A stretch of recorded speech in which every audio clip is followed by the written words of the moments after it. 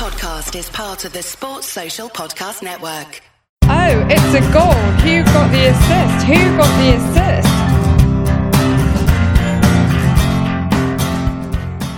Hello, so we're back, and this week we examine the wreckage of the game week just gone, as Kun Blanks, Sanchez and Kane are embroiled in pen palavers, and Salah is the toast of the town, showing he's the one we should jam our captaincy pick on as a default.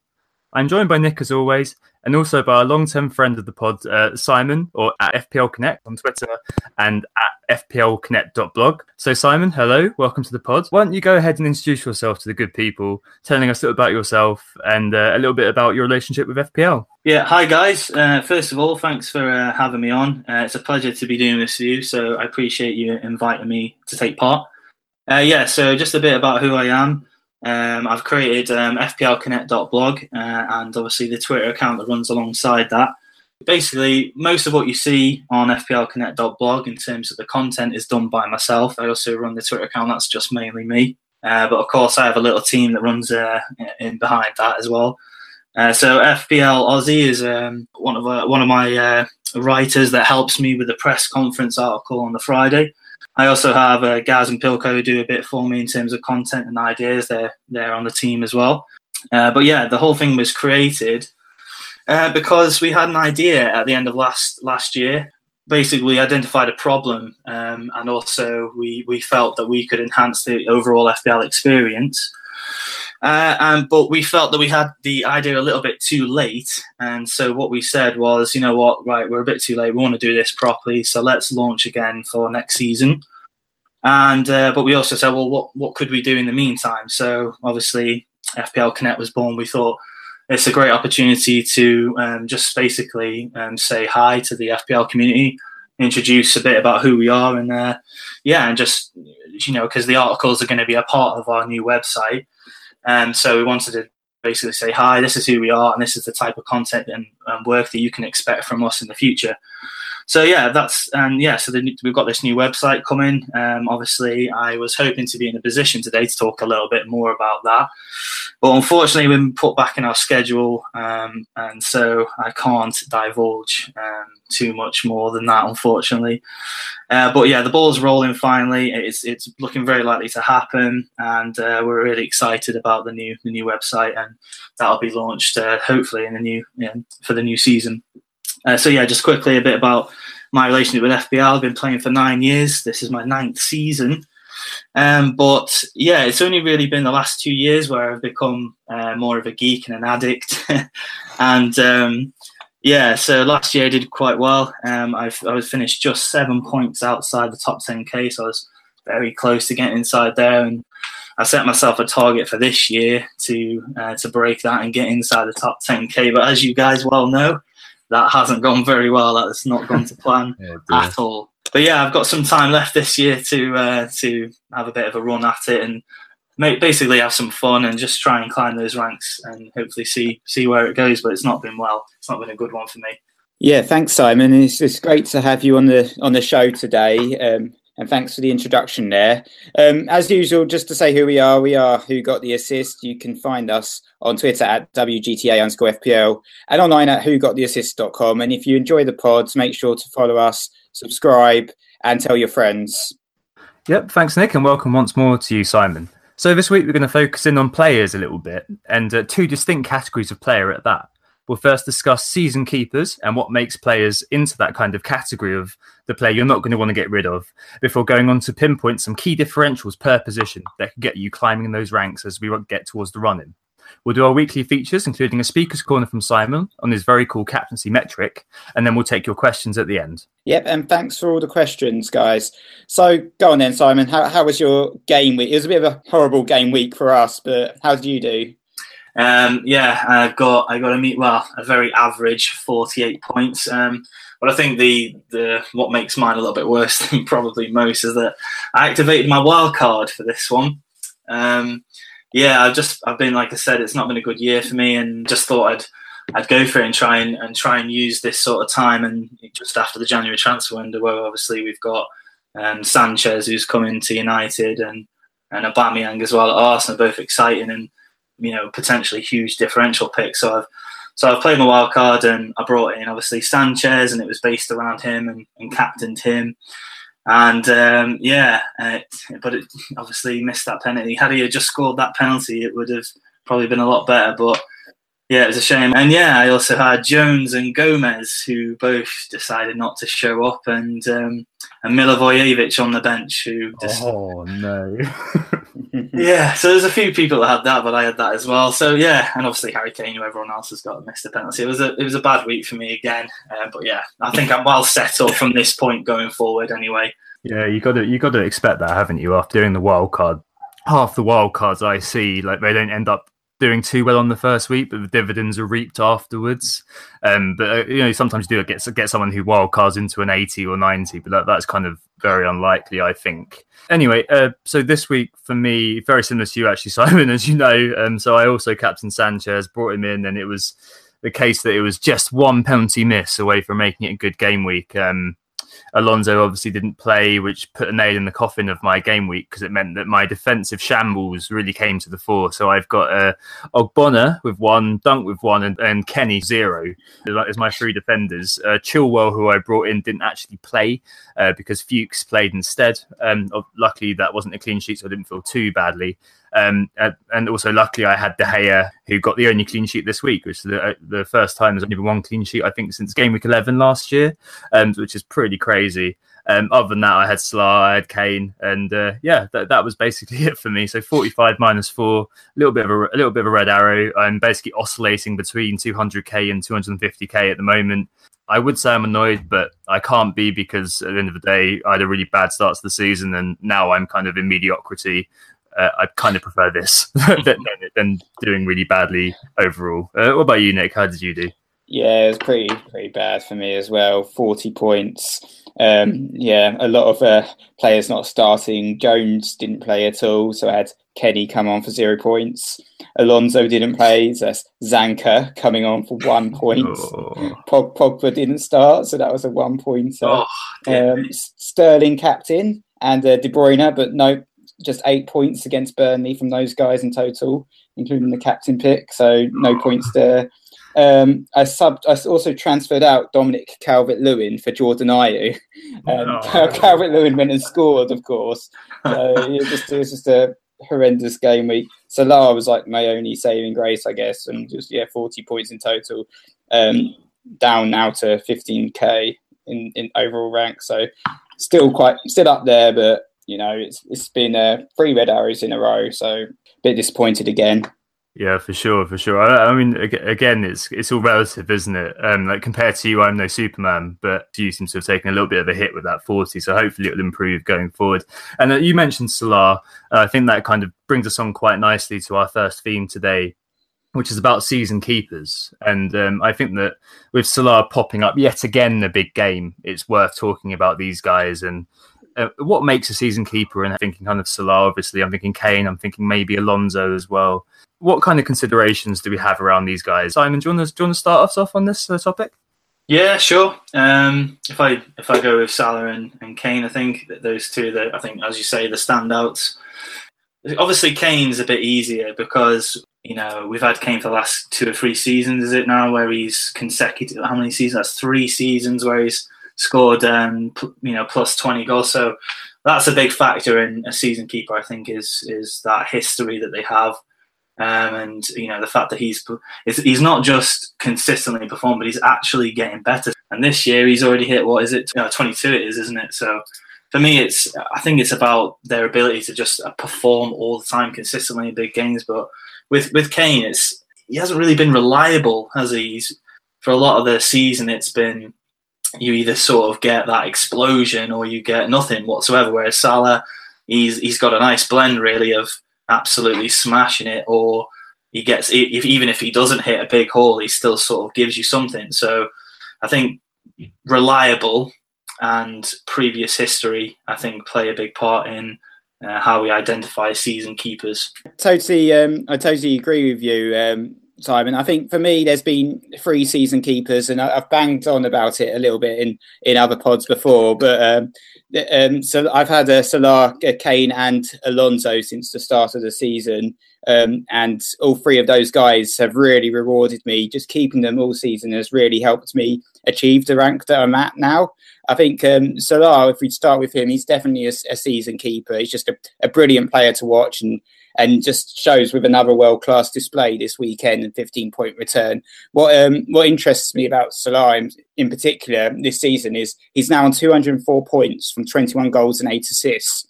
So there's only 25 players in the game who he hasn't scored more than double the FPL points. He's 39 points ahead of his closest rival in points, which is Raheem Sterling. And he looks well set to smash Alexis Sanchez's record from last season and Riyad Mahrez. So it's going to be one of the highest, if he continues in this vein of form, it's going to be one of the highest in FPL returns we've seen ever in the game. Riyad Mahrez in his breakthrough season, for instance, got where I think he was the top scorer that season, got 240 points, which is only 36 points that Salah needs now to take him over with about what many games left. We're on game week 27, so he's still got like 12 games essentially. So he's going to more than smash it. Kane as well, I think he's been essential for me this season, and I just don't understand. So I know that some people talk about the Kane exit too and how they're winning a little bit, but I don't understand the point of selling really when you're going to need him back in after the Arsenal game. He's got Palace, Huddersfield, Bournemouth and Newcastle, so you're going to be mad to not have him for those games. I think he's essential as well. I think we talked a lot about his shooting stats, but 146 shots in total so far this season, which is 65 more shots than any other forward. And Alonso, I think we're going to talk about Chelsea a little bit later, so maybe I'll defer him for later, but I think he's another season keeper as well. Yeah, I think we'll definitely come on to Alonso, or Alongo, as it may be later on. For me, I completely agree with both of you, unsurprisingly. The first thing is obviously player form. There's only an elite band of players, I think, capable of consistent outputs, and Salah and Kane definitely up there, despite Kane kind of delivering in peaks and troughs. I think another kind of one to add to the list of Sacred Hearts is David De Gea on 135 points now. And he's just been delivering me since after the kind of initial wobble, consistent returns week in, week out. And he's really taken a lot of the kind of the worries about the United defence and covering that and having the right keeper completely off the table for me. So I think maybe he, for me, would be another one I'd pop in, and a premium keeper might be something I'd go with next year as well. So you've got player form. I think sell value is really important for season keepers as well. So Salah, Nick, you mentioned you got him in at the start of the season at 9 million. You'd literally only sell him now if he was injured and ruled out for a long time, because you'd lose so much money. I think you'd lose 0.6, 0.7, right, if you sold him? Yeah, something like that. Yeah. I think, we saw some people, because I think he missed a game or two, didn't he, with a slight injury, and then people sold him, and then he instantly came back with a return, and it's just like, well, that's a sort of 0.6 million down the drain if I'd have sold him at that point, so I just kind of had to bench him. Yeah, you couldn't do it, could you? And then finally, it's fixtures, so obviously you got to hope this player is more or less fixture-proof, but seeing some kind of potential oases for output on the horizon, I think, is key. And if player form and fixtures start to fall away together, I think it is time to sell. But some of these guys they're at the very bottom of my list for sales. And I think I spoke about a couple of weeks ago, like the idea of a core of your team. And there's players who are movable and those who are basically, like grayed out effectively when you're considering transfers. And thinking about that core of having, Salah, Kane and De Gea / Alonso, adding a player like Sterling and a player like Firmino in, I think that's kind of a good way of visualising your team, having those guys kind of round the edges. Yeah, similar to you, I think when generally structuring a team, I think obviously a lot of us go for the 3-4-3 at the beginning of the season. So yeah, for me, I sort of go for a 2-3-2, as it were. In each position, I'd say you have one key premium player. And I suppose that's probably what we're talking about here in terms of a season keeper, the one that you would hope would last, what you envision to last the entirety of the season. So for me, and like we just talked about, Kane, Salah and Alonso, the three in those three different categories that you'd hope to have across the entire season. So yeah, that's generally how I tend to structure things when I build my team at the beginning. And yeah, I agree with you there. Yeah, I think that sounds good. I think that's definitely how I start out. Nick, there's a lot of background noise on your end, mate. Is there? Yeah, are you like playing with a ruler or something? No. Or like, I'll just move slightly. Hold on. yeah, okay, I can hear. It's not too bad, but Is it my phone? Might be my phone. I don't know. I don't know. If it keeps going, I think it's all right during Simon's bit, but if it keeps going throughout the pod, I think it will annoy people. Okay. All right. All right. Hang on. What did you say? Yeah, you said 3-2-3. All right. 3-2-1.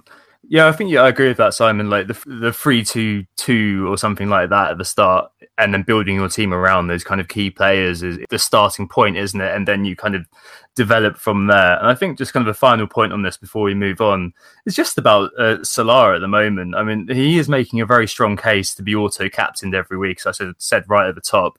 And I still don't really know why I haven't captained him. It kind of just shows what a terrible FPL manager I am. Like, I wrote that little comparator on Kane v Salah a little while ago and pointed out that Kane had the higher ceiling, Salah had the higher floor.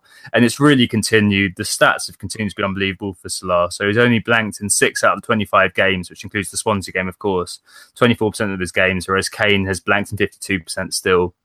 He's on 8.16 points per game, which is obviously ridiculous. 16 points a game he'd have returned you on average, versus just 6.44 for Kane. Well, just, but relatively. I think it's got to the point now with a 56.6% overall ownership that there's perhaps a question that we should probably captain him every week, because that's 100% effective ownership. And every time he does something, he seems to create red arrows left, right and centre for people who don't actually own him. But yeah, I think kind of we're broadly agreed on those things. All right, thanks very much, guys. Let's move on to the differentials after having that discussion about season keepers, where we'll each be picking 3 differentials per position after having a chat about how we do differentials and how we run our team based on the amount of differentials that we've got. Who got the assist? Who got the assist? So I think let's move on to, now we've got those kind of season keepers in our mind. The idea of differentials and differential picks. So I've got to mention, this is Marco Arlotti's question. He asked us to do this in exchange for that amazing Sanchez graphic he did at the end of last week. We're going to talk about defence, midfield and strikers, and 3 kind of differentials we've picked out per position. I think what might be a good idea is to first talk about differential picks and how we deploy those before we go on to our choices. So differentials then, let's come to Nick first. What do you do? How do you manage your differentials, and how do you weave them in, so to speak, with all of the core players that you also own? Yeah, just in general, you've just got to identify players that are low ownership, but also have very good underlying stats. And I quite often look at the attacking stats for players on Fantasy Football Scout and have a look, and then see if there's a player that's kind of floating under the radar. Maybe it's because he's not scored or assisted that much, but if the underlying stats are there, then he's worth a pick. I agree with you there, Nick, in particular about going on to and looking for underlying stats and using, obviously, an example to that. I would say Jordan Ibe is a prime example of that, because no one would be looking at him. And it's often those ones that, like you said, are not actually returning any FPL points. You have to, it sort of ties in with bandwagons. You've got to sort of preempt when they're about to hit form, and that's what makes them a true powerful differential. That's what makes the differential work, because you're getting on it before anyone else is. So as I said, with Jordan Ibe, if you actually look at his underlying stats at the moment, they're incredible, and they're still actually, for his price, I mean, they're incredible now, and they were incredible a while back before he started actually returning any. That's an indication. That's something that can tell you that this player is about to hit form.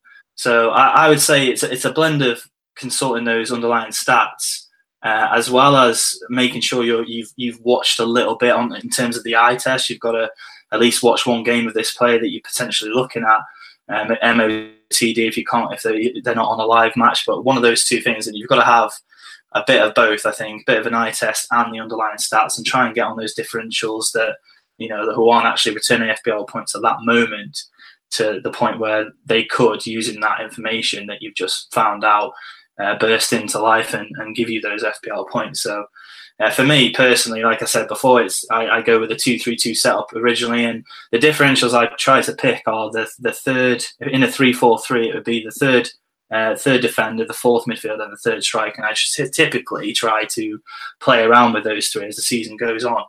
So for one example, I got on Mahrez right at the beginning of that incredible season. So yeah, it's for me, it's about trying to get on those differentials before they burst into life and hit that form.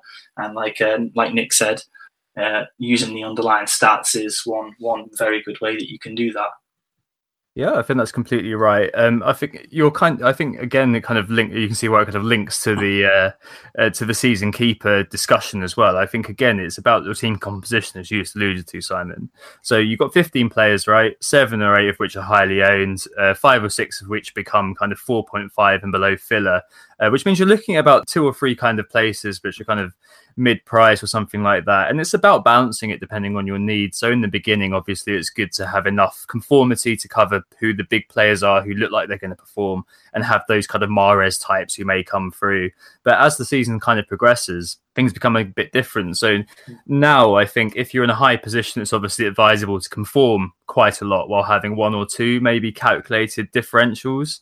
You know, like having a Walcott or something like that as your only kind of player outside the template might be a good idea.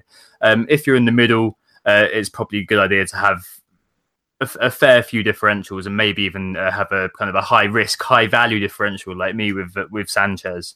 And I think that kind of expands even more as you go further down. So having differentials while retaining kind of a modicum of the key men, the lower down you go, is an advisable strategy now, I think, to kind of push your way up. And speaking of pushing your way up, let's kind of give our suggestions for differentials in different positions. And let's start with defenders. So I think it goes without saying that for defenders, a lot of the time, what we're actually looking for is attacking returns alongside the clean sheet potential.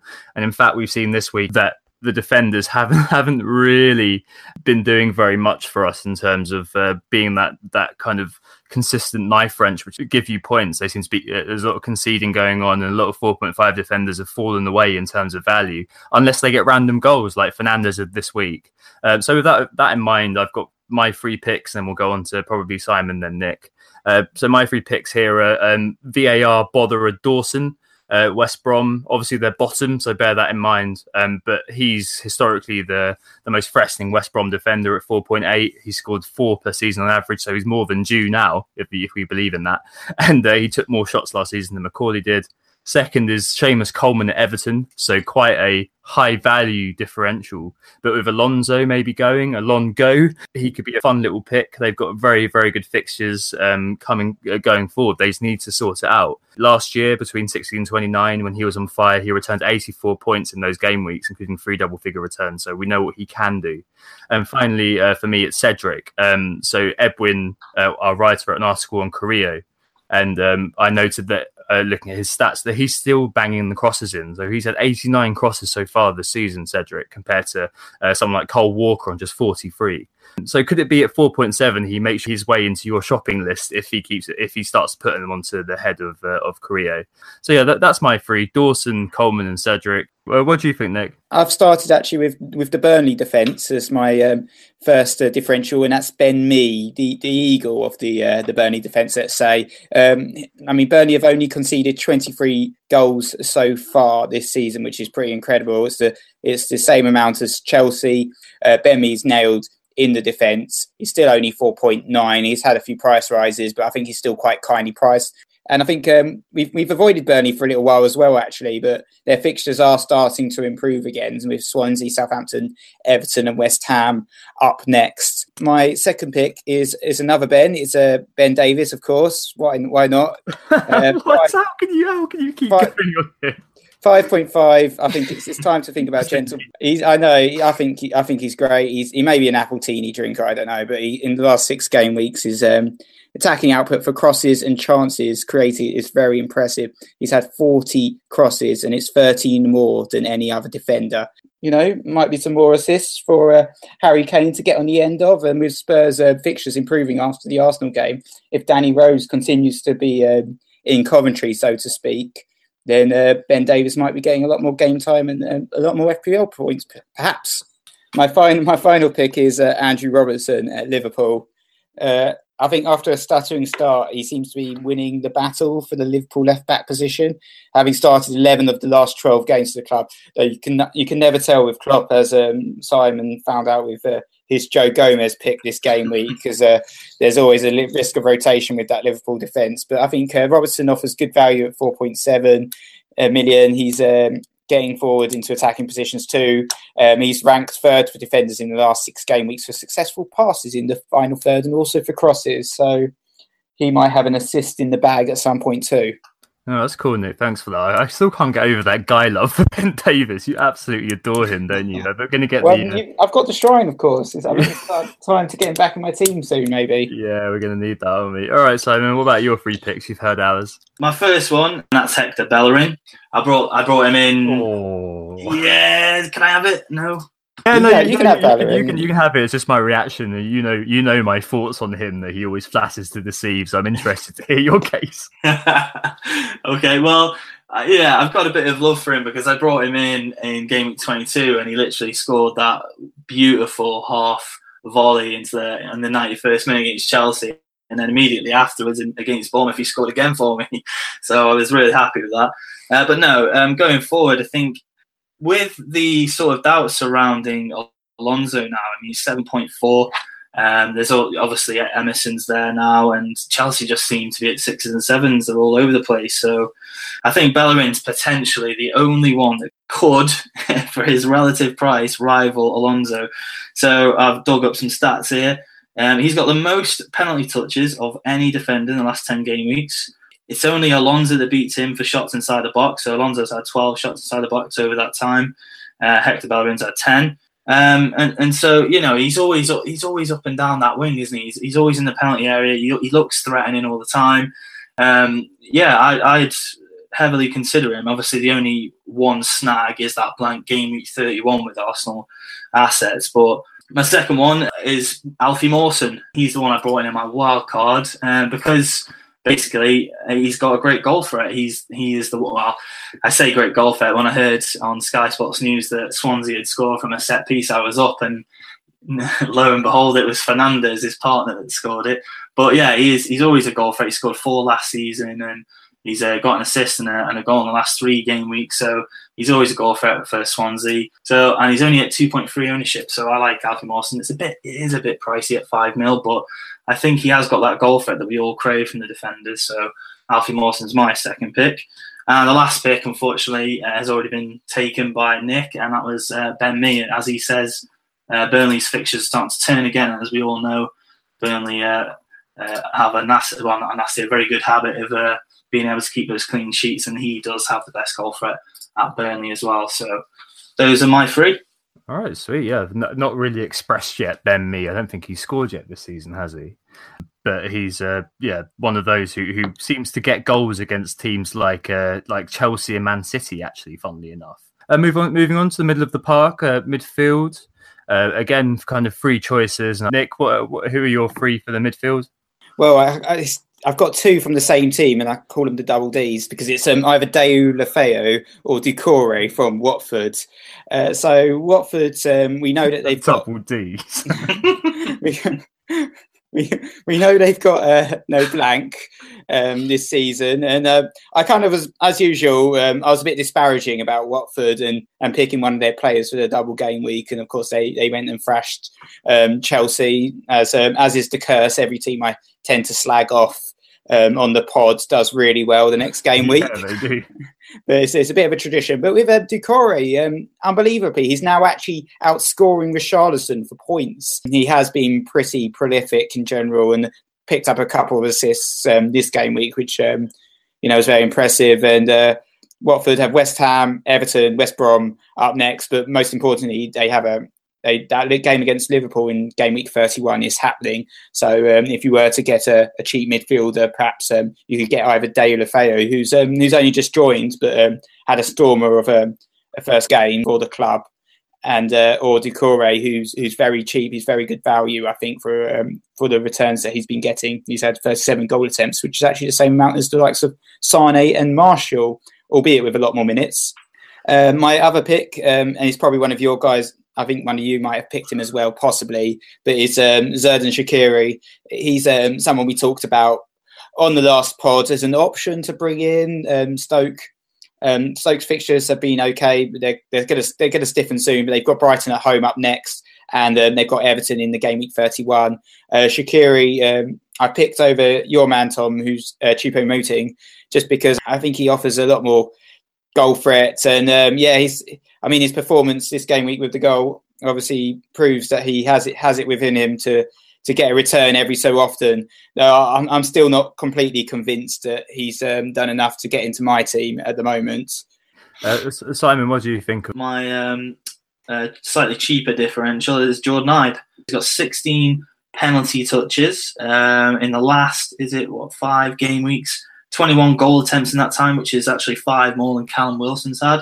We know he's had 3 assists and 1 goal in those last 5 games as well. He's only 4.9 mil, 1.8% owned.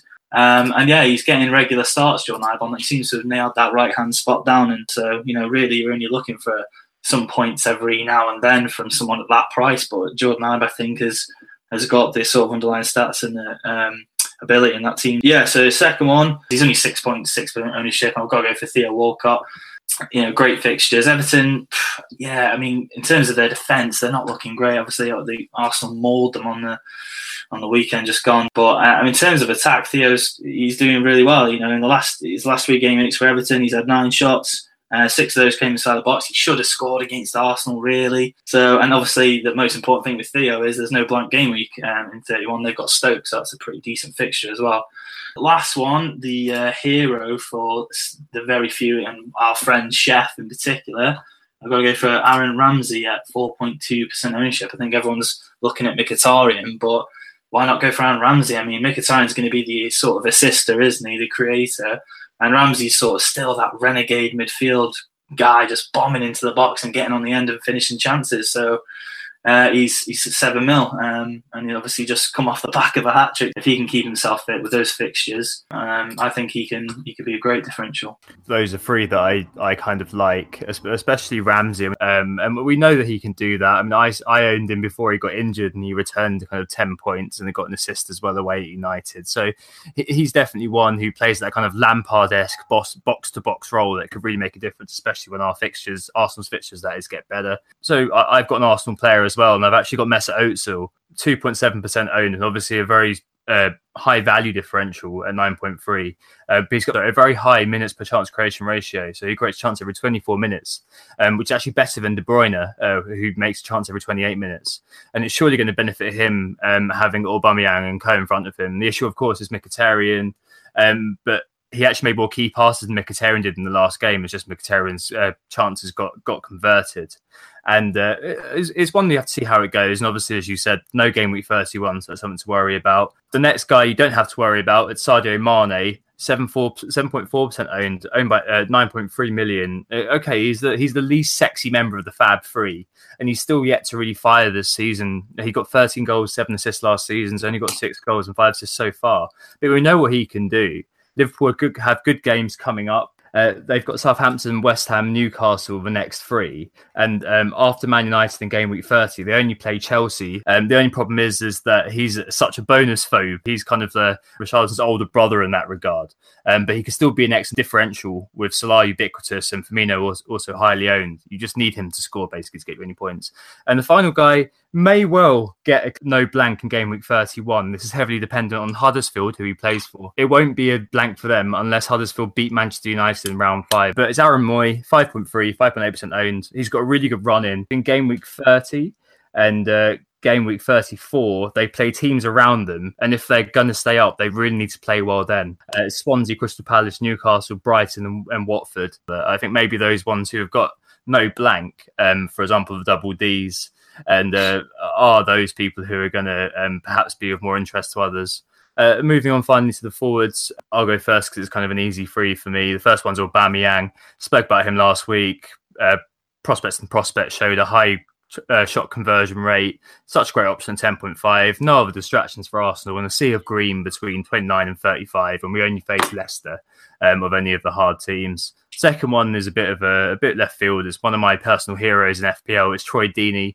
Provided he's back in the groove at 6.3 million. Watford have an okay next 3. Then they have a couple of tough fixtures, but between 32 and 35, they have fairly strong fixtures, and they have no blank in 31. Normally nets 10 goals a season. He'll be giving the finger to managers who don't own him, perhaps. and finally, it's Ajoa. He's a championship striker. Let's not beat around the bush about that. Playing in the championship team in Brighton. But he knows how to score in the Premier League. And more than anything, his his selection is because of the bench boost potential he offers you. So if you go for a 3-5-2 in the sub 5 million bracket at the moment, who the third kind of striker is going to be, there's a real dearth of options. It's a pretty tough run in for Brighton, but he could be the kind of guy who comes on and scores goals and maybe gets you points off the bench, especially when you bench boost in perhaps game week 34, which is when I've suggested this week. Simon, what about you for the strikers? Yeah, I think the obvious one there was Aubameyang, wasn't it? Yeah, he was my pick, and home debut for Aubameyang. I was really up for getting him and captaining him, and yeah, that fever struck, and that's what was the ultimate tipping point for me to go for my wild card. I think he's the perfect striker for Arsenal, and yeah, at 4% ownership, yeah, he's the obvious pick with those fixtures. So my other one really isn't a lot to choose from. I'm not even keen on what I've chosen here, to be honest, but I've gone for Jay Rodriguez because West Brom they're not the most prolific team in terms of scoring goals, but they've got some good fixtures here. So Jay Rodriguez, he was someone that a lot of people thought were going to do well at the start of the season. It didn't quite work out that way, but he's hit a bit of form recently. He scored against Arsenal, bagged an assist against Brighton. He scored away at Everton as well. So he's got a little bit of form coming into this nice run. He's only 5.6 mil, 2.2% ownership. So if you're not going to go Wilson, which I think you should, if you want a differential, Rodriguez is there as well. And my last pick is I'm going to go with something a bit random here, and I think it's more of a wait and see with this one with the Mahrez situation. But I quite like what I've seen early on from that Diabate. He looks to be quite an interesting option. He's 5 mil. And he seems to have replaced Mahrez on that right-hand side. But it is incredibly risky, but he hit the ground running against Peterborough. I think it was 2 goals and an assist he bagged in that 5-1 win. So he came on and hit the ground running there. So obviously that was in the cup against a weaker team, but I think I liked what I've seen from him. I think he could do well. It just all depends, obviously, on what happens with the Mahrez situation, but I'd say keep an eye on that one. I think he could be an interesting option. Yeah, great picks there, Simon and Tom. Some very interesting differentials. I think I probably picked a couple of 2 mainstream picks, to be honest, because I was looking and I didn't really want to resort to the likes of Deeney and Rondon as my selection. So I think maybe I should have picked some players that perhaps are bigger differentials than the ones I picked. So I'm going to be a bit boring, I guess. But the first one I picked was Jordan Ayew. I talked about him. He transferred him in for Calvert-Lewin. But I think Swansea's run of fixtures still make the move worthwhile in the long run, I hope. He's going to be playing alongside his brother. Andre Ayew is obviously re-signed for Swansea. So that might give him some further impetus. He looks to be assured of starts. He's had 3 goals in the last 6. Second one, even more mainstream probably. I put Callum Wilson down. He's 4th for goal attempts in the last 6 game weeks, and he's got decent fixtures. I think he can definitely reward his owners with 3 goals and 2 assists in the last 5. And then finally, I selected Jamie Vardy as my other differential. I think he still is a differential, to be honest. He's having a very quietly rewarding season. He's been on penalties. He's been a key asset for the club, especially with Mahrez, not playing ball. And he's had 3 goals in 3 now, and he's only 8 points behind Firmino. So he's been doing quietly very well. Fair enough. I like those. It might be worth noting that Tammy Abraham, 5.5, he's now 0.2, only 0.2 more than Ayew has actually scored for Swansea a couple of times at least tonight. So he could be one who's coming onto the radar. But thanks very much for those guys. Hopefully that's really useful to those folks listening, looking for differentials. Let's take a break there, and we'll move on to the features just in a minute. Who got the assist? Hello, so we're back, and it's our features section. The first is the anti-meta team, an update on those, and this is our team of players who aren't in the template, aren't being spoken about too much in the wider meta at the moment. We try to keep them under 10% owned, and Nick, how have they been doing this week? Yeah, it's been another poor week for the anti-metas, which is unfortunate for them. They only scored 31 points. I think they were let down by Sanchez, and they have been just dropping rank heavily recently. They're now down to the Millionaires Club, as the likes of Albrighton and Olivier Giroud, a couple of their key differentials didn't do very well. They had Gary Cahill as well on a 0-pointer. Very well. They got Milivojevic. He got 10 points, so that was quite good. They also had Lossell on the bench for 10 points because they picked Ederson as their first choice goalkeeper. I'm not sure what we're going to do with the anti-metas. They've still got Lacazette, and I think it might be time perhaps to get rid of him. But I'm not sure if Aubameyang's going to stay an anti-meta pick for long after that. Decent start, so maybe he's not the player to transfer in. So we'll have a think about what transfer to do for the anti-metas and get back to you. But one guy in their defence who got a 1-pointer was Alan Nyom, and I think you're going to do Nyom Watch, aren't you, this week, Tom? Yeah, that's it. So this is Nyom Watch. This is our descent into all things Alan Nyom. At the start of the season, Nick, and particularly, but I was also outraged at the 5.0 pricing of Alan, and we resolved to follow him around. I think kind of he started last week against Man City, but unfortunately we were podding quite late at night and didn't have the data to hand. But the good news is that he started again in the 3-2 loss to Southampton in the left-back role for the second game in a row because Kieran Gibbs was ruled out. Ladies and gentlemen, this is Nyom Watch. Alan Nyom took a total of 28 touches on the field. 9 of these were in the opponent's half, underlying his attacking potential. He made 16 passes, 12 were successful. That's 75% for you stats nerds. He made 3 crosses, 1 was successful, which meant 1 chance created in the game. Lad. He was mentioned in dispatches thusly. In the 33rd minute, Rondon's glancing header drifted beyond the back post from Nyom's ball in. Imagine that, FPL family. Although Rondon did actually score, but I don't think Lee noticed. And in the 77th minute, Nyom made way for James McLean, no doubt being given a standing ovation as he went. So that's how Nyom did this week. If you see him down at Game buying FIFA, you see him at Holland and Barrett buying vegan sausage rolls, or you see him at Pound Stretcher buying £1 tissue boxes, let us know. Hashtag Nyom Watch. Thanks for that, Tom. That was brilliant. We're going to move on swiftly to market forces. This is our usual section where we examine the trends within the market on FPL, who the movers and shakers are, who's rising in value, who's being bought, and who's being sold.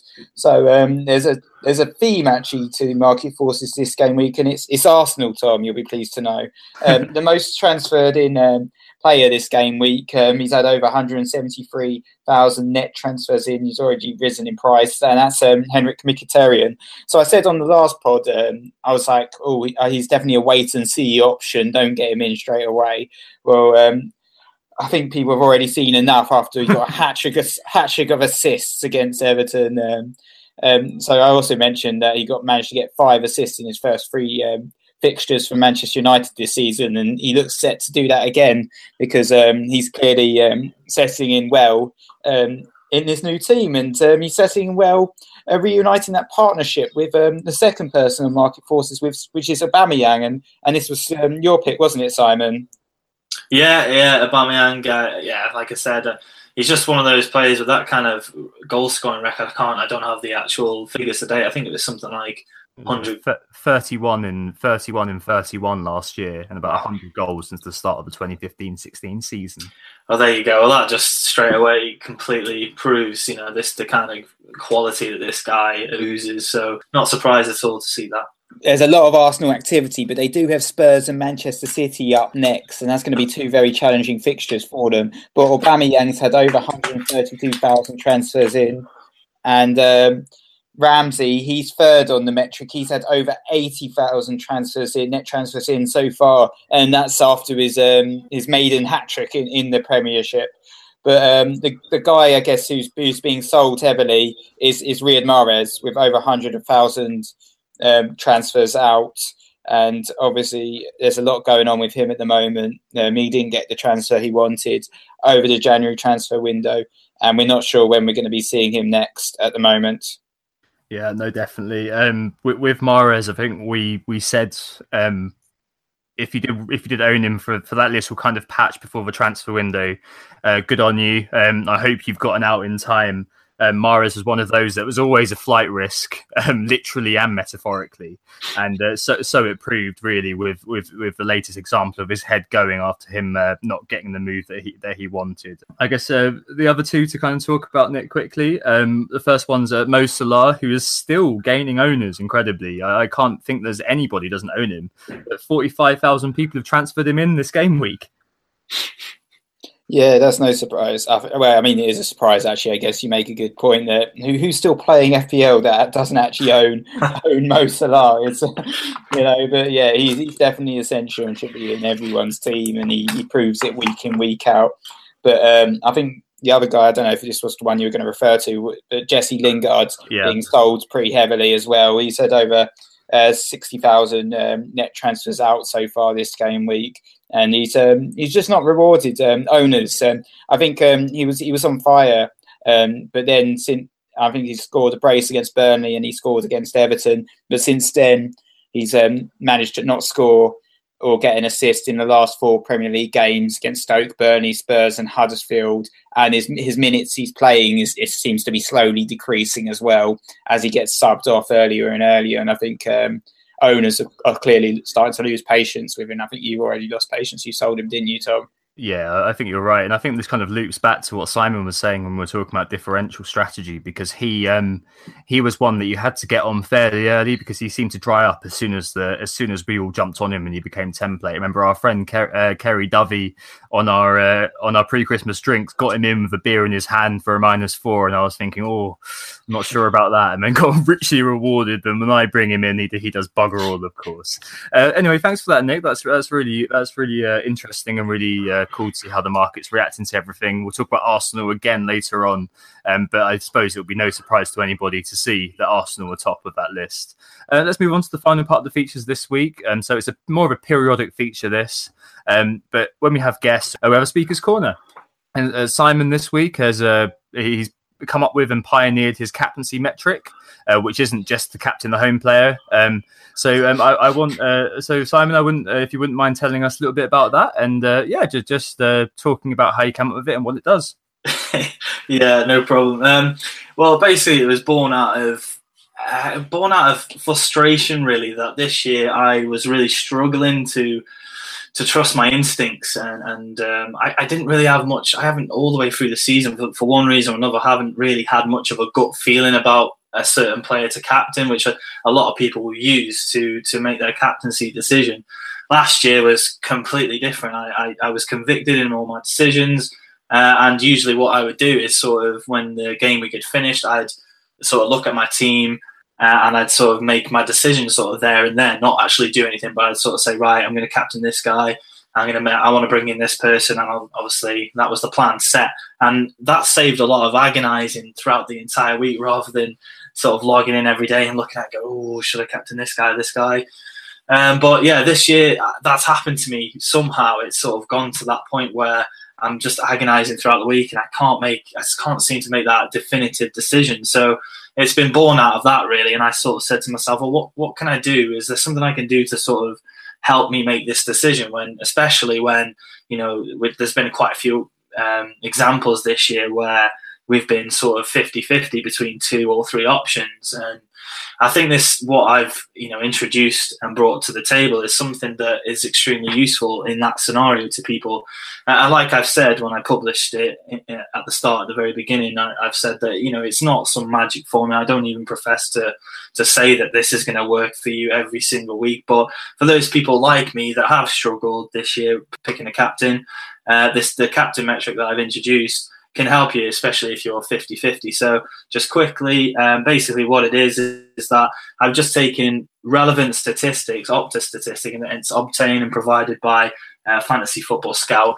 And I've come up with a metric where I'll put them into a spreadsheet, and I'll sort of cross-reference them between the relevant statistics, and whoever sort of wins out is going to be the captain, is the captain's suggestion, the best one on paper for that week. So just quickly, for example, this week we've got Kane, Salah and Aguero. So what I say is I take player form, team form, the ICT index that the official FPL uses, and obviously, of course, fixture difficulty. So for player form, I define that as how that player has returned in terms of FPL points for the last 5 game weeks where he's been involved in the game, team form. That's how many big chances the team has. The team the candidate has played for has created over the last 5 game weeks, and fixture difficulty is defined as how many big chances the candidate is playing against has conceded over the last 5 game weeks. So in the captain metric this week, it's actually a draw between Salah and Kane, and I've subjectively said basically that my opinion of it is that player form is the most important of those 4 relevant stats. And that is the kicker, the deciding factor. So this week the captain metric says Mohamed Salah. So that's the captain metric basically. Cool, yeah, I think that's really interesting because I think you're definitely kind of encapsulating the experience of a lot of players. And obviously you've got players like Nick who are doing very well. You've got a whole lot of other players who seem to be kind of nailing it week after week. And players like me, players like yourself, I think kind of at the beginning of the season especially, they're kind of suffering a crisis of confidence in our convictions, as you so eloquently put it. And I think that that's definitely the case, that it's nice to have that objective source of data to try to understand and help you make your decision. Obviously, I don't think we'd ever propagate following blindly. You've got to engage brain, as with all FPL advice. I think that's really cool. And obviously, look out for that every week and on Simon's timeline on Twitter and on his website, and also on Reddit as well. Okay, let's take a break there, and we'll move on to the community section. Who got the assist? Who got the assist? So we're back, and it's time to catch up with the Who Got the Assist mini league. And busting a move at the top of the league still is Damitane.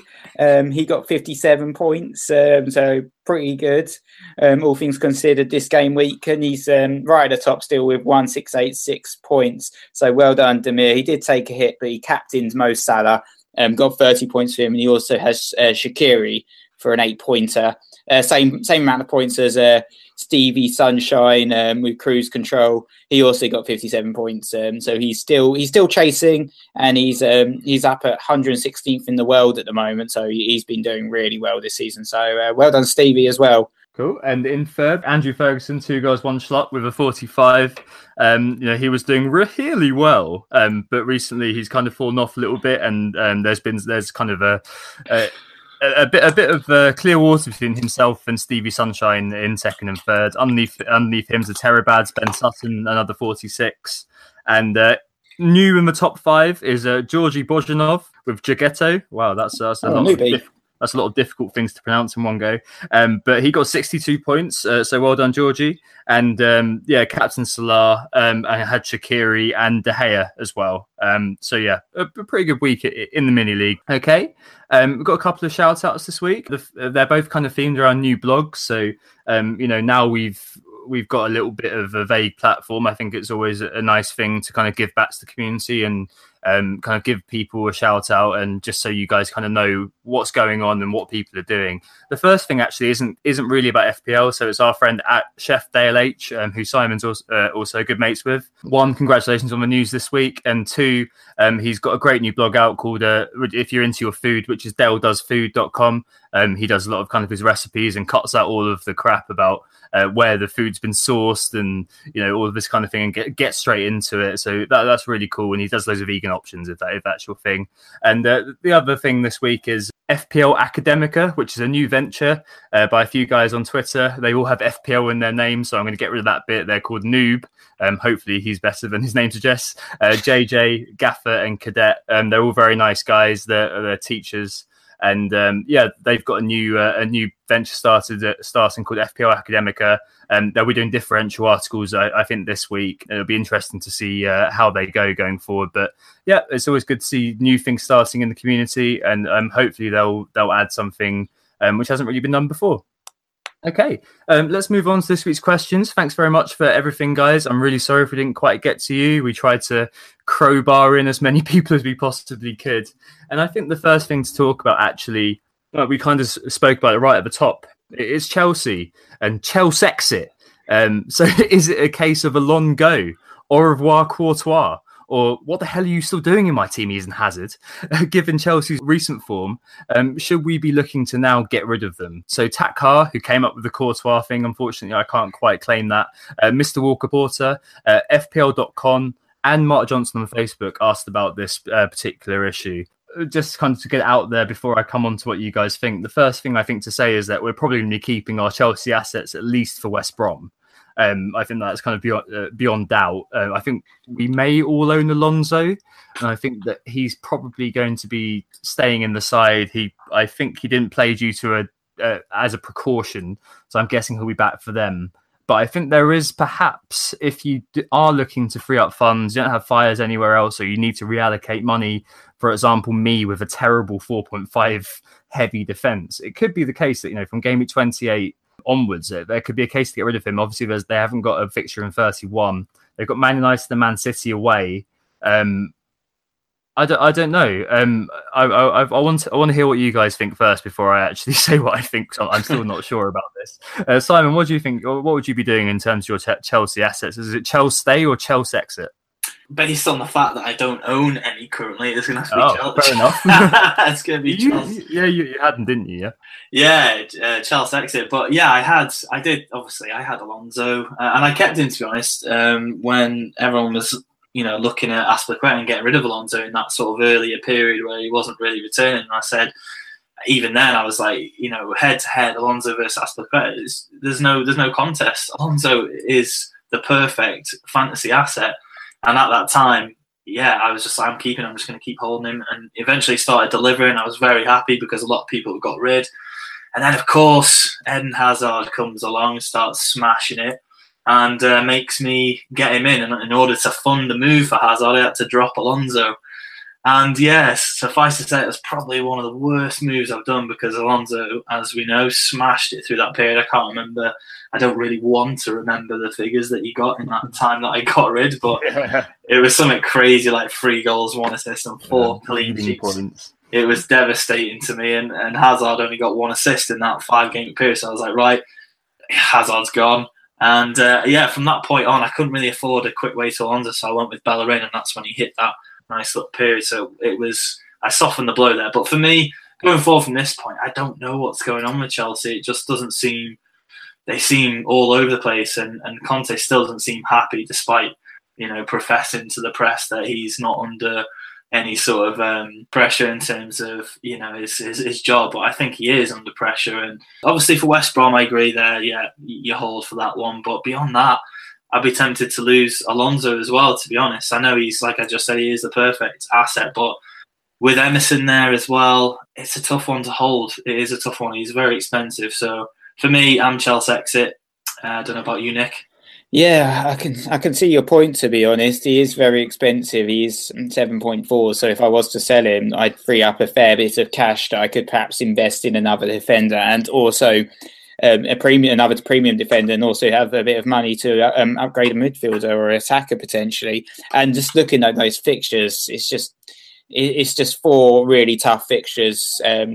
Well, after the West Brom, it's just Man U, Man City, Crystal Palace, and then a blank, and then Spurs. So that's a really bad run of fixtures, isn't it? Alonso is my only Chelsea player. I mean, Hazard, I can understand why people would want to sell him, but I'm surprised people still have him after him being such a troll this season. But he did score this game week, and he always seems to return against the big clubs. That was he did a lot of that last season. He'd always seemed to have amazing games against the big clubs where people would sell him.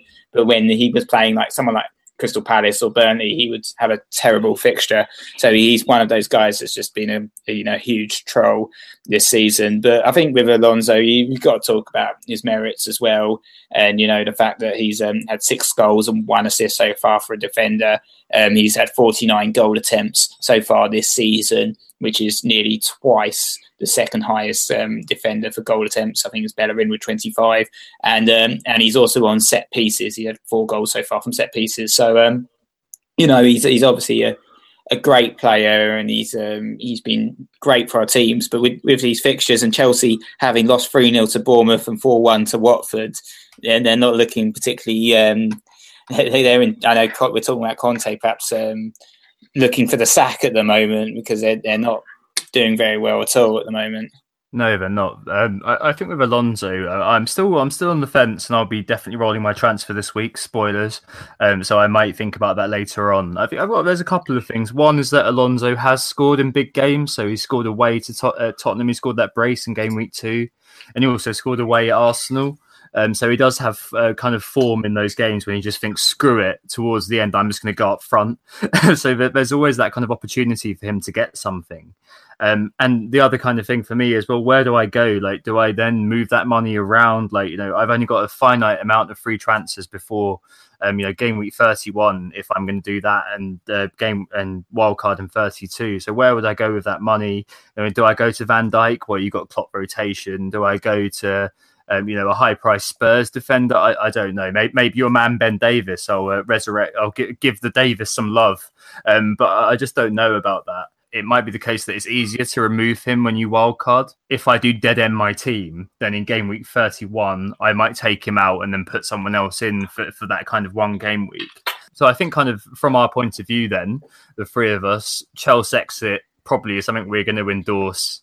If you don't, apart from Alonso, which is kind of an individual situation thing, and if you do have kind of other fires to put out, maybe keep hold of him and just hope for the best in those 2 City and United games, thinking that he can score in those kind of fixtures.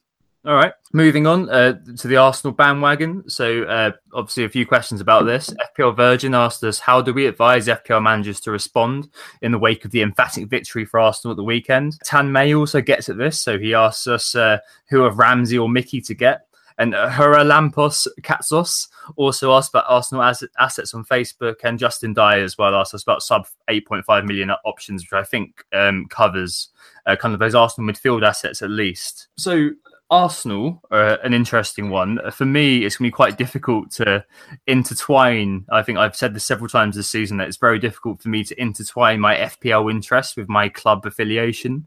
And I find it's a lot easier a lot of the time to overlook Arsenal. And this season's has obviously lent itself to me overlooking Arsenal because of how poor we've been. But Nick, what did you think about Arsenal? How are you responding in the short term to them? And what do you think about them going forward? Well, at the moment, I'm going to continue to ignore them like I have done for most of the season. They've obviously had an emphatic victory against Everton, but quite frankly, Everton have been pretty horrendous all season. And it was just the game week before last, we were just talking about how appalling they were after they lost to Swansea. You've got to look at it at the present. They've come off a great victory, and that's great for them, but are we getting ahead of ourselves? Are we getting too excited? I don't know. I think with Spurs next and Manchester City up next afterwards, it's not the time to be drafting in the Arsenal players. If they do well against Spurs and Man City, they've then got a brilliant run of fixtures. I think after that, it's Brighton, Watford, Leicester, Stoke, Southampton, Newcastle, West Ham. So I'll definitely be thinking about bringing in an Arsenal player then for sure. So I think there's definitely potential, but I think with Ramsey bandwagons, they're going to fall. I think they're going to walk into a trap, perhaps, because we rarely see lightning strike twice. Whilst now everyone's all jumping on Ramsey when perhaps they should be looking at other players. And I think I'd still pick Walcott as my pick over Ramsey for that midfielder within that price range because of the Everton fixtures at the moment and because of the game week 31 fixture. Yeah, I think I agree with you as well, Nick. I think people seem to be getting a little bit too rowdy over the Arsenal assets. So, yeah, I'm with you. I think at this moment, with those 2 fixtures that are coming up next, I think it's probably best to just curtail the action on the Arsenal players for now. And then game week 29, that's when I would say to start bringing them in. The best option would be to bring them in game week 29 when those fixtures turn. But yeah, I am interested in the Arsenal assets. And one thing that we can rely on and have been able to rely on is, in particular over the years, is the Arsenal attack. It's always just been the defence that's been the issue with Arsenal historically. So when it comes to the Arsenal assets, I'm going to be looking at, again, like I said, Aubameyang in 29 and potentially either Ramsey or Mkhitaryan as well. It just depends on that blank game week. I don't really want to be going too crazy on those assets with that blank game week coming up. Yeah, I think that's completely right. I'm not going to be looking at Arsenal until game week 29, and there's that blank as well to bear in mind. And after that, game week 32 with Stoke at home, that's followed by Southampton at home, Newcastle away, West Ham at home, They have Man United in game week 36, which is the only bad fixture because the finals were Burnley and Huddersfield. We do tend to do fairly well over the run-in, actually, which I think is something which is always something to bear in mind, especially if Arsenal manages to get that team going together and continue that kind of level of performance that we saw against Everton, who were admittedly rather woeful, which is kind of skewing everyone's opinion here. On the balance of probability, we might see Arsenal coming up against a decent Tottenham side, as much as it pains me to say, and it might be a case that it's better to look elsewhere, for example, Walcott, as Nick said. We'll move on to the blanks and doubles plans, which I think this is quite interesting. We're not going to go into too much detail because obviously we've got a lot of information to come next week. But Ian Wilson on Twitter and Conflict Free Paella on Reddit asked us what our views are on weighing up non-blankers as part of my dead end plan, which is to dead end or crash my team into game week 31 and wild card into game week 32, or focusing on quality players. For example, if you're planning to free hit in game week 31, or you've used your free hit, or you've not got your wild card. I'm not entirely sure at the moment what you guys have, if you guys have paid much thought to this, because obviously time is coming. The time is kind of just over the horizon for these blanks and doubles, and equally we still have a little bit more information left. But I think I'll come to you, Simon, first, because you don't have your free hit and you've obviously used your wild card this week. So I'm guessing you're coming down on the side of focusing on quality for now. In this regard. What are you planning to do here?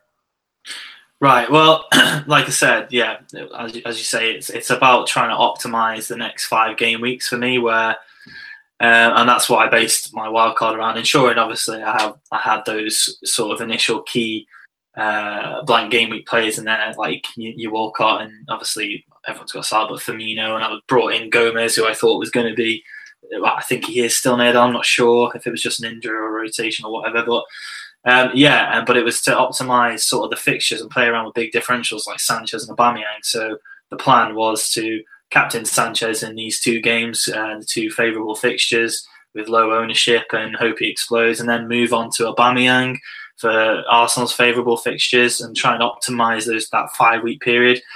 And also, because I wildcard, I'm in a position to be able to plan where I can optimise and have at least 9 field 9 blank game week players, 11 if I want to. It's just, at this point, do you really want to field 11? I mean, how much are you going to lose out on by when you look at sort of the fixtures that could potentially be there for game week 31? I'm not convinced that you're going to miss out too much. So I'm definitely on the side of sort of focusing on quality, because at the moment it looks like maybe 4 or 5 fixtures are going to be played on game week 31.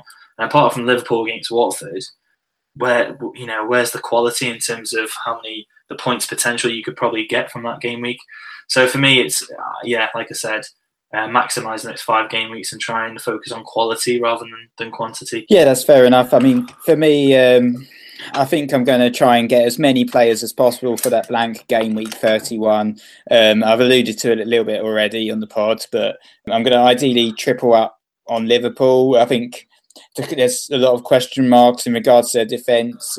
Gomez, Robertson, are these guys going to actually keep their places? The one I'm thinking about going for, he seems to be the most nailed on the people thinking, and that's Virgil van Dijk. I'm thinking about having him perhaps as a defender in my team for that blank game week. I'm also looking at, so that'll be triple Liverpool if I keep Firmino and Salah, which I'm most likely to do, because obviously Liverpool have some great fixtures as well at the moment, which makes tripling up on Liverpool not a bad idea at all. I'm also going to probably bring in Walcott. I like Everton's fixtures. I'm tempted to bring him in this game week actually, but I've got to. And then potentially just hopefully that Huddersfield and Palace game goes ahead. It looks like it's most likely going to happen, because I think Huddersfield need to get past Manchester United to cancel it. So I'll have Zanka probably still. He's one of those players that just seems to be coming on off the bench for 1 point every game week at the moment. Zanka clause with his 1 pointers. Zanka clause, yeah, it's not rewarding me much at all. And I've got Hennessy still in goal Crystal Palace, which they've got some tough fixtures actually coming up, but at least they've got a decent one in 31.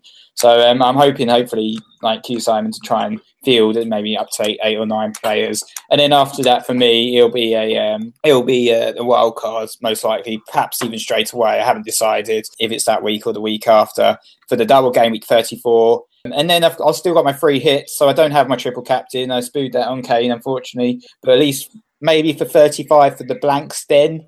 I might use it then, and then I can navigate the blanks very easily. Or I might use my free hit in 37, but I might not need to be honest, if the teams with doubles in 34 are very similar to the teams with doubles in 37. So I might just use that free hit in 35 for that blank game week. Yeah, I think you've just alluded to it slightly there, Nick. And I think this kind of ties into the final question within which I'll give what my kind of views are. Neil Gupta, the FPL apprentice, and the dude, Scone AUS, asked what our advice is for those missing some chips with regard to planning the run-in. So Goops, like Connect, has no free hit nor a wild card. Nick, obviously, you just mentioned, has no triple captain, so he's still trying to figure out how that's going to go. And FPL apprentice and dude have nothing except their bench boost. And I think kind of just to kind of say that this week I wrote an article about what I think I'm going to do, which is to dead end my team into game week 31, as I spoke about on the pod last week. So basically just maybe choose players who are of sufficient quality. So players like Sadio Mane, to make sure I get enough. So you've got to think that in game week 30, I'm going to do 3 moves, make sure I've got a mini wild card. So that's +3 to whatever I've got. So if I can get 6, maybe 7 peak players without a blank and then move 3 in, I think that's going to be pretty decent for that week. That's still going to give me enough to mean the free hit perhaps isn't worth it. I think that there may be 4 or 5 games going on, so hopefully there'll be a slight benefit there. In game week 35, I'm thinking of playing my free hit at the moment. I think there may be a fairly big benefit because A, people would have played their free hit on game week 31 if they didn't listen to pods like this or read articles, and B, it might just give me kind of that final boost at the end of the season. And I'm thinking of bench boosting in 34 and triple capsing in 37, of course. But for people like Goops, Apprentice, and Dude, I think it's an interesting kind of angle to cover because obviously I'm coming at it from having all of my chips intact. So Simon, I think you've got no free hit, no wild card. You've kind of alluded to the fact that you're going to be planning quite hard. When do you think you're going to be playing your bench boost? And obviously you've got triple captain as well. How do you think that's all going to come together? So usually I think the triple captain and bench boost serves as pretty standard, as I usually tend to try and play that bench boost in the biggest double game, which is usually 37.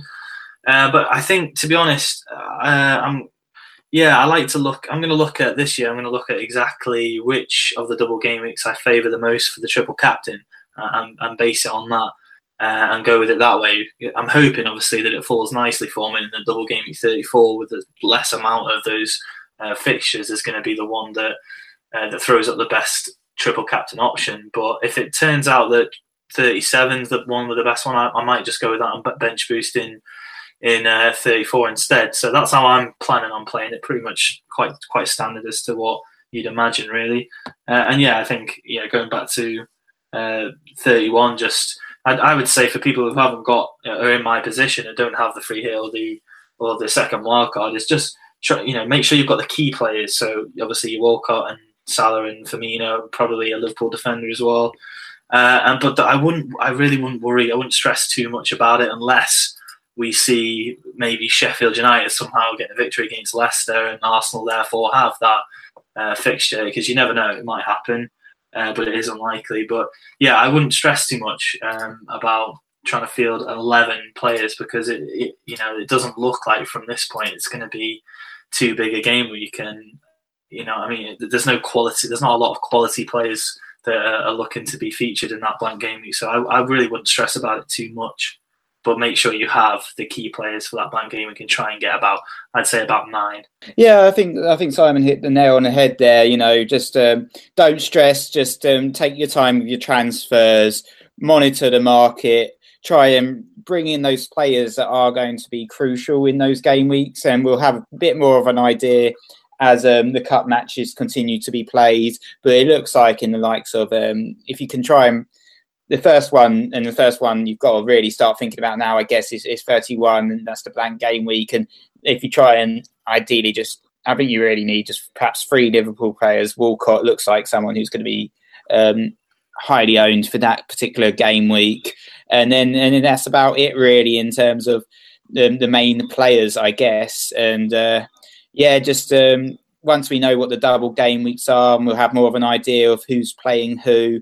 If you know that, like for instance, Arsenal have 2 really good fixtures, which is a possibility, then start thinking about bringing in their players. But I think, just as I suggested, just take your time, perhaps to see if you can start rolling transfers now, like you're planning on doing, Tom, and just monitor the news, because we do have an international break coming up as well.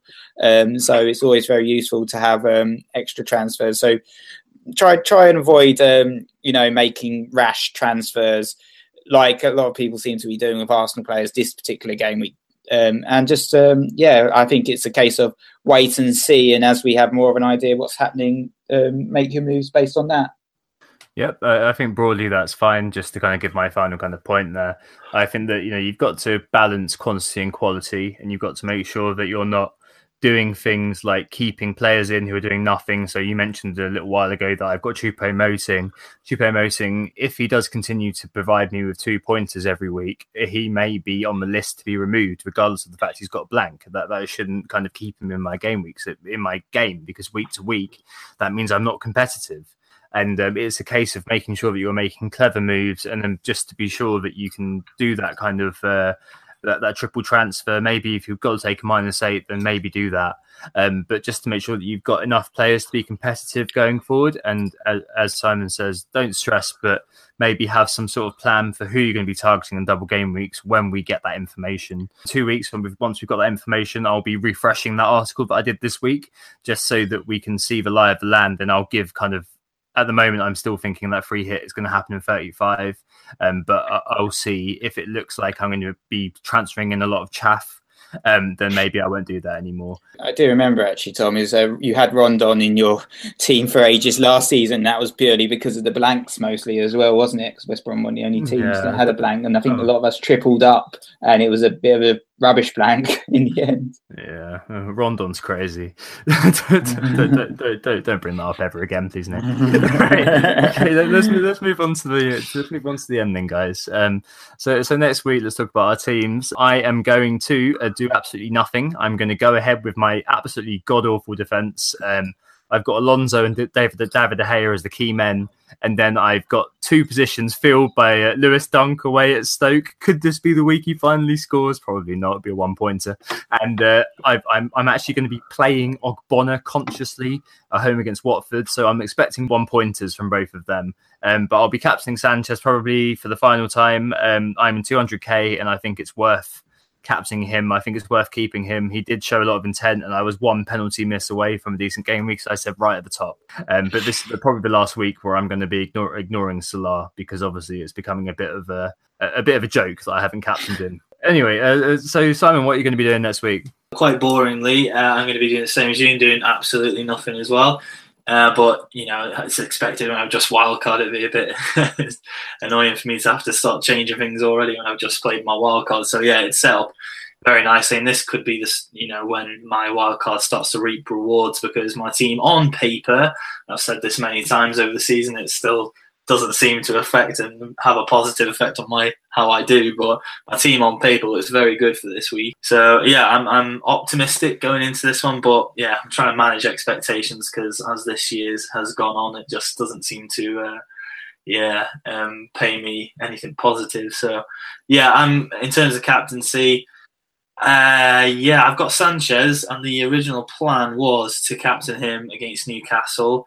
And for those that are considering Sanchez, he did have the most amount of goal attempts of any player in the last game week. And Newcastle are actually ranked 3rd highest for conceding big chances over the last 5 game weeks. So that's positive news. But in spite of that, really at the root of it, we should really just be captaining the player we think is going to score the most points. And for me, that's Salah this week. And so I'm going to...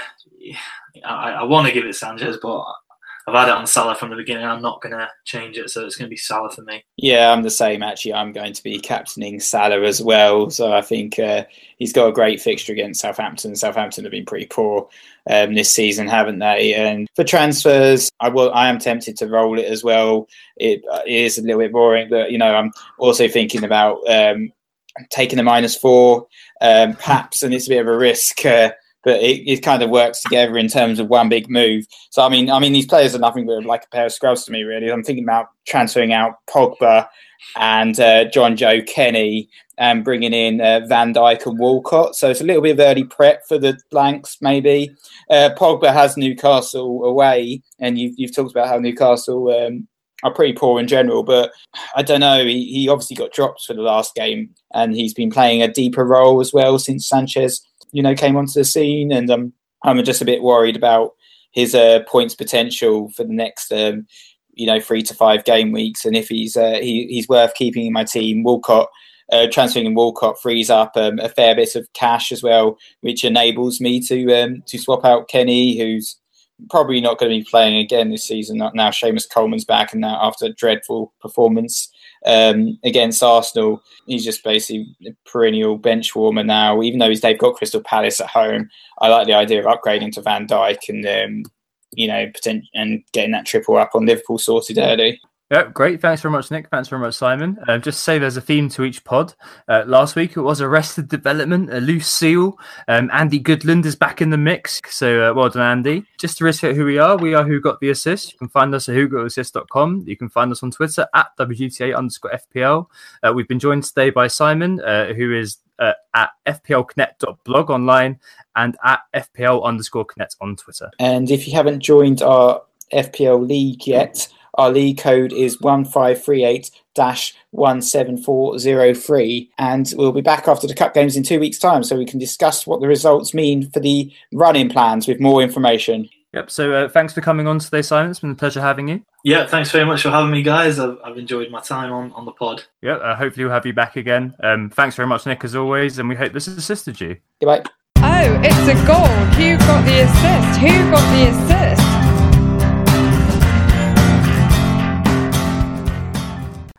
Sports Social Podcast Network.